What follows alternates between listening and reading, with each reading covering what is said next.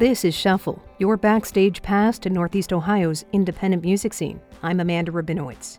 An Akron pop rock band intended to create a fictional universe. But when the group of musicians, performers, and storytellers came together, it became clear they had something real. I talked with Church of Starry Wisdom about their theatrical roots and latest album. In my Honda Civic, driving through the city, we are cotton candy. In 2016, guitarist and synth player Kurt Brown and his partner, singer and keyboardist Amy Spencer, were dreaming up a fictional band for a fantasy horror film series. We created a character together named Arcana Smith. She's a chaos magician. She comes from a background.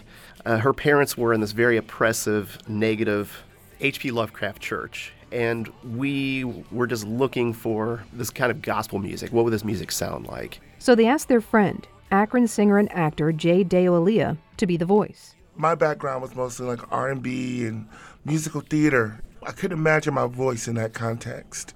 But I remember just going in there with them and just kind of letting it rip. There was a kind of chemistry. There was a sound that just came out of us. And I think we sort of looked around the room and it was pretty clear, okay, we have something here. French kiss me under the lights of the city. Oh, not so bright as your eyes or the moon. You better hurry up, we'll be older soon. Your mother doesn't know. I found new parts of my voice just singing against the kind of music that was coming from this room, yeah. How do you describe this music?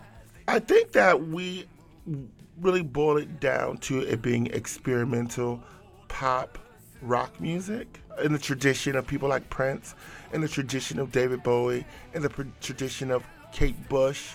And I think we just bring all that together to serve traditional pop structures. Kiss me, French kiss me, French kiss me, French kiss, kiss, kiss, French kiss me, French kiss me, French kiss me, French kiss, kiss, kiss, kiss. Jay, you mentioned diversity as a big part of this group. It's so organic. We are all such deep music lovers. We have such deep appreciation for each other's musical taste, you know.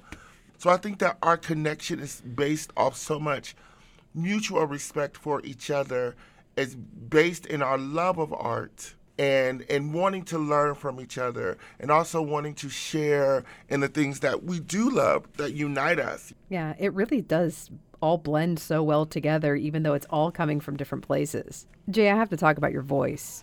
It is amazing. You come to take away my power. You come to give the killer kill. You come to give the killer kill. You come to give the killer kill. You come to give the killer. It's like your voice is almost just like haunting. It's so soulful and it evokes so much emotion. Does that just naturally flow out of you? First and foremost, let me say that I have a very, very talented sister. And I remember being a kid and she would sing and I would just be in awe of what she was doing.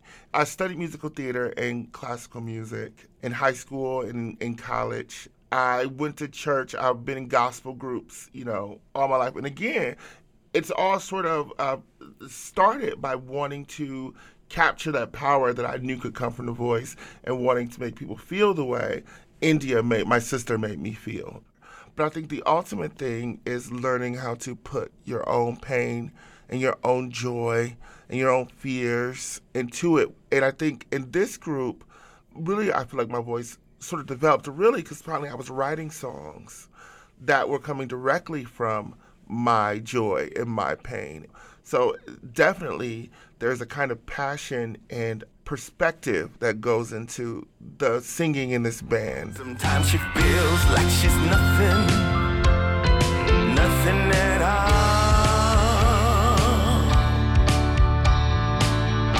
Full of angst and vision, just tell me, get me out of here. His headlights cut like knives through the door. The band started performing at Akron's Electric Pressure Cooker open mic cabaret nights. Their live shows grew into theatrical productions in an anything goes format. I went to high school wanting to be a serious actor. There was only a musical theater program. There's just no denying the power, the community, the camaraderie of musical theater. And so throughout high school, that's what I was doing.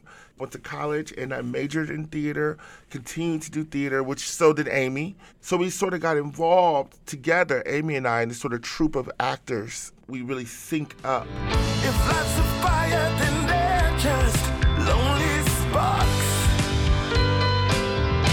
Like fire, floods. I have yet to see a Church of Starry Wisdom live show. It's definitely on the top of my list now. What is a performance like? Does it bring that theatrical element? Most definitely. Yeah. The way that we perform and the way that we command and hold space, the grandness of the music. You know, I love the album, but I think there is a part of the Church of Starry Wisdom experience that you cannot get on record because we're really able to unleash and let the music be as epic as it wants to be. We also like to do projections with our show. We've kind of cultivated this collection of like old experimental films and some different things we've come up with that go with specific songs. It almost seems like it is part of a musical that like doesn't exist. Oh, tell me, remember, your daddy's Cadillac in that December. Bow tires sliding in the snow.